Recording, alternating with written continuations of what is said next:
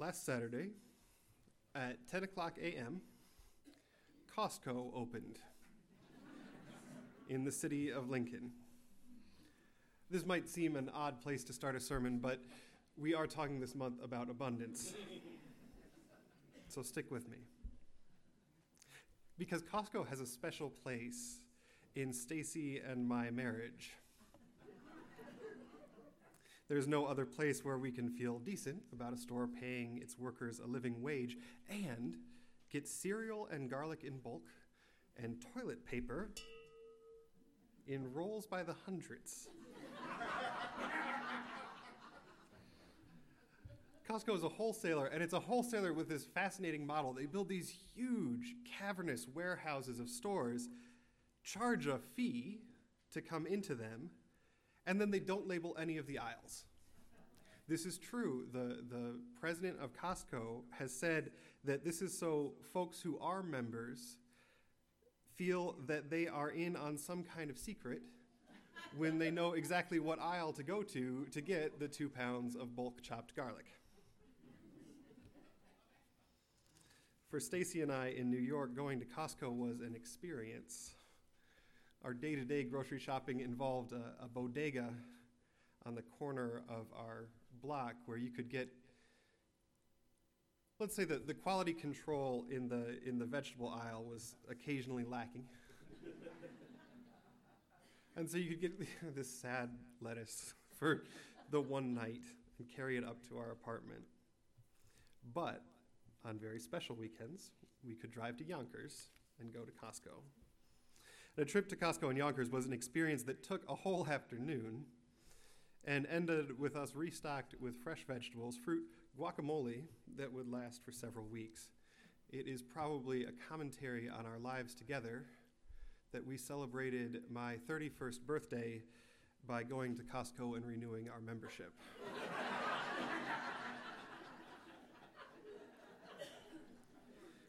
So,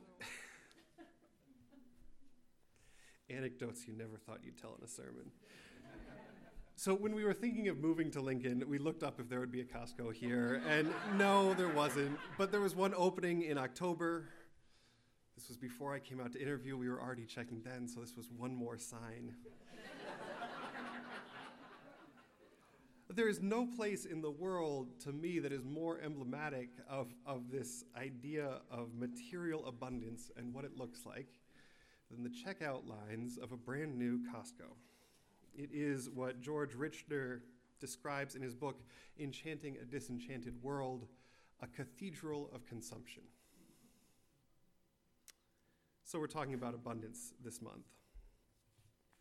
November ends with Thanksgiving. The holiday season starts. So it might be useful to think of the next few weeks as a primer for all that the season brings, for good and ill.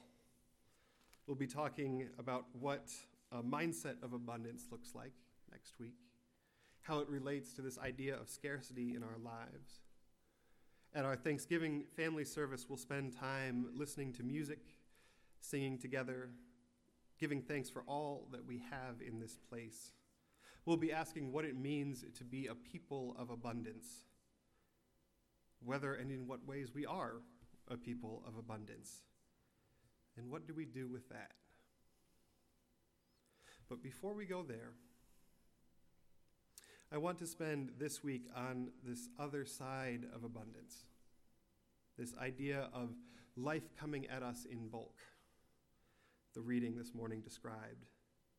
What do we do when it feels like life is getting shipped to us in bulk? How do we manage when it feels like we need a Costco-sized 96-roll thing of toilet paper to clean up all the mess? Because most of us have some form of this, right? I can look back at the first 6 months of 2013. I was in seminary dating Stacy. Things were pretty good. It's a lovely 6 months, but not one that I remember carefully. The last half of 2010, everything in the world happened at once. There's a tool we're taught in seminary called the Holmes-Ray scale. Does anybody know this? I actually don't know if I'm pronouncing it right. I was taught Holmes-Ray, but I wasn't sure, so I looked it up on Google and found 4 different pronunciations. So I'm sure the psychiatrists in the audience will tell me at coffee hour. But the official name is the Social Readjustment Rating Scale. And that sounds a little terrifying, so we usually don't call it that.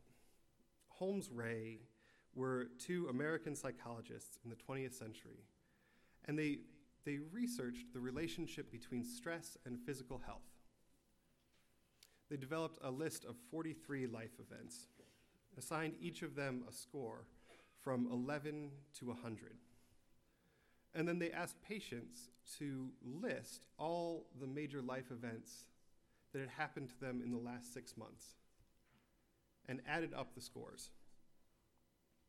And they discovered that when folks reached between about 150 and 300 points, they were at a statistically elevated risk of physical illnesses related to stress. Everything from hypertension to a lowered immune system that leads to the flu.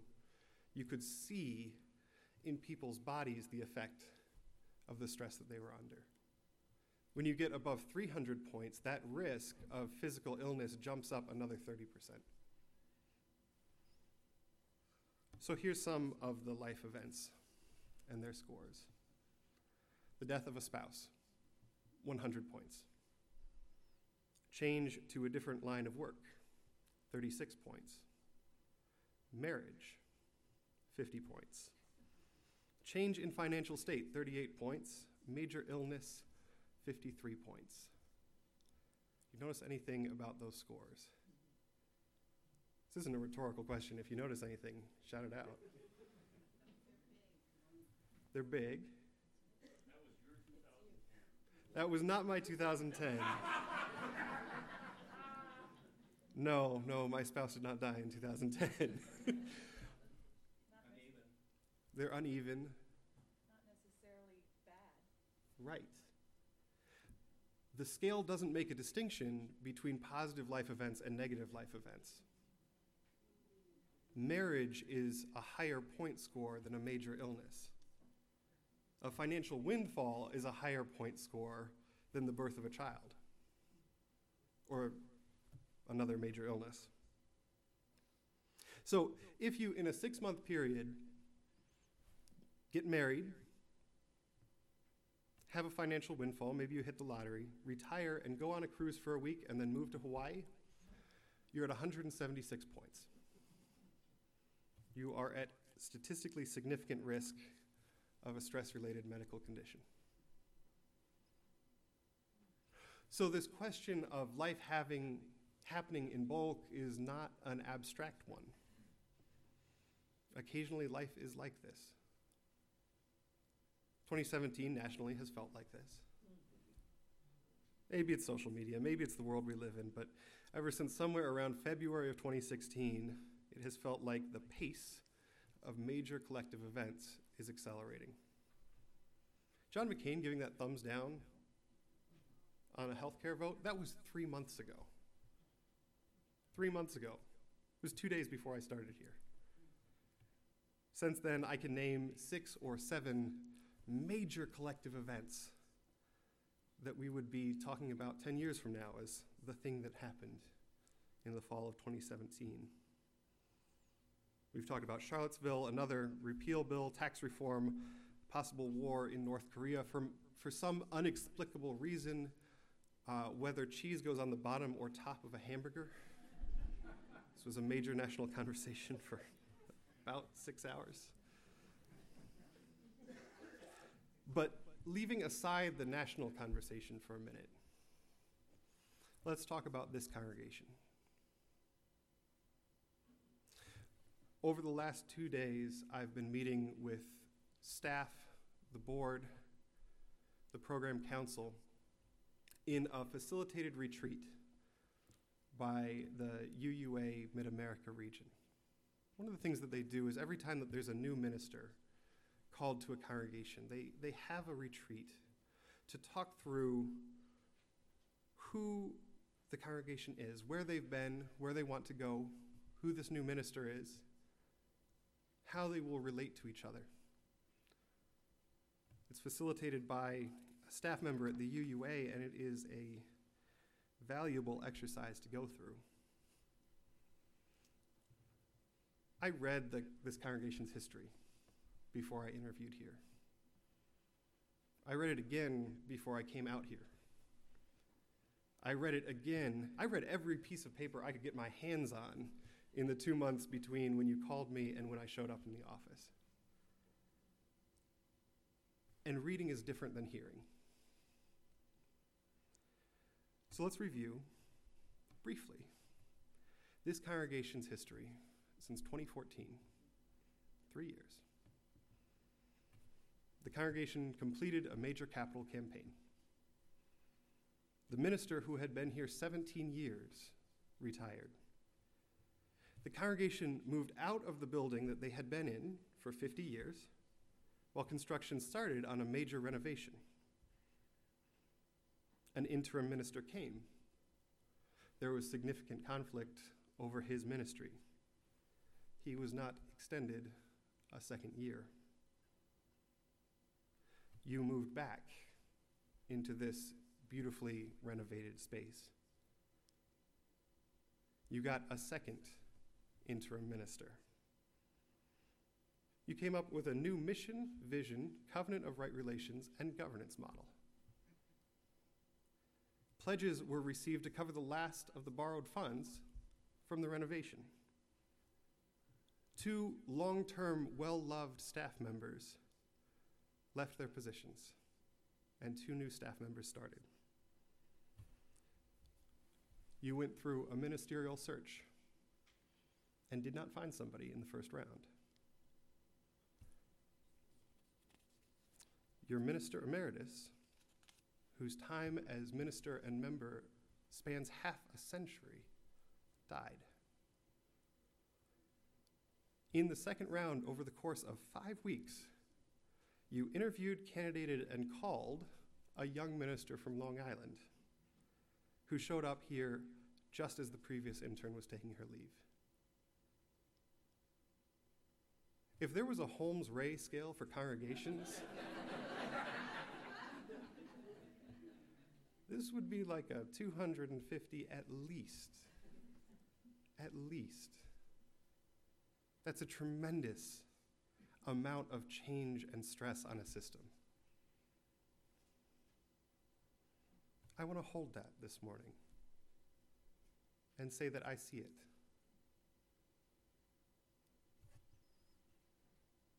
We're all, once we're adults, pretty good at dealing with one crisis at a time. I mean crisis in the medical sense. When I was working as a chaplain, I learned that crisis is not necessarily bad. Crisis is the moment in an acute illness, where you do that. The moment in an acute illness where things either get better or worse very rapidly. It might be a fever breaking, it might be an organ system shutting down. Both are crises. So we can handle one crisis at a time. We learn strategies of resilience, how to drop the day-to-day stuff and go into crisis mode. What not many of us are very good at is the third consecutive crisis. When life comes in Costco boxes instead of manageable bodega trips. And so many of our systems are set up for multiple crises. On a personal level, a health challenge can trigger financial stress, making it hard to keep up with car payments, which hurts your employment opportunities. For a congregation, retirement leads to interim, which leads to changes in the congregational system, intentionally or not. Leads to a new minister, who first probably does things a little differently than you've done before, and second, doesn't necessarily know how things have been done. So where do we go? There are 2 pieces that help me in moments when life shows up at the door in bulk. The first is a plaque right next to my door in the office. I look at it every time I walk out into the church. It's a prayer. Most of you probably know it.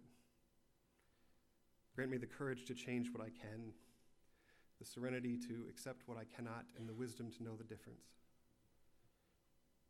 Reinhold Niebuhr wrote the Serenity Prayer, which is a version of a much older Stoic saying for soldiers landing in France during the Second World War. In the last century, it's been adopted as an unofficial motto of 12-step programs. But there's a deep wisdom in it, in the lesson of learning what it is that we must focus on and what it is we can let go. The things that are beyond our control, and the need to focus on one thing at a time, whatever's right in front of us in the moment. This is really hard. I come from a family where just about all of us have at one point or another been diagnosed with some kind of anxiety disorder. And whether it reaches clinical diagnosis or not, the pernicious thing about anxiety is how it catches us in a loop where we get stuck obsessing about things that are beyond our control. If I didn't pay attention to myself, glance at that plaque 3 or 4 times every day as I walk out into the congregation, I would spend hours obsessing over crises that, if I'm honest, are not mine. The wisdom to know the difference is hard won, and it is a continual process. But it is the most precious wisdom I know in this life. The last and most important thing when life is in bulk is simply to be gentle with each other. I wanted to name and honor what this congregation has gone through in the last few years, not to relive it, but to say that I see you. And more than that, I see us. I chose to come here. You chose to call me. We are tied together for the foreseeable future. And I hope that there will be some years when we look back and say, oh, the spring of 2021, well, we did good ministry. Our budget process was smooth. We were involved in Lincoln. That was about it. But those years won't be every year. This isn't one of those years. I will remember 2017 for the rest of my life. I hope that in easy years and in hard years, that we can be gentle with each other, lean on each other if we have to. This chalice, where we put candles of joy and concern every week, is made up of molds of hands, of members of this congregation holding up the joys and sorrows of this community. That can be a model for us, I think. I don't usually say, it sounds like life is coming at you in bulk in pastoral care visits. That's not me. Here's what I do say.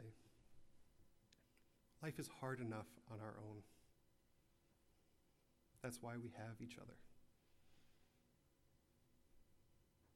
May it be so, and amen.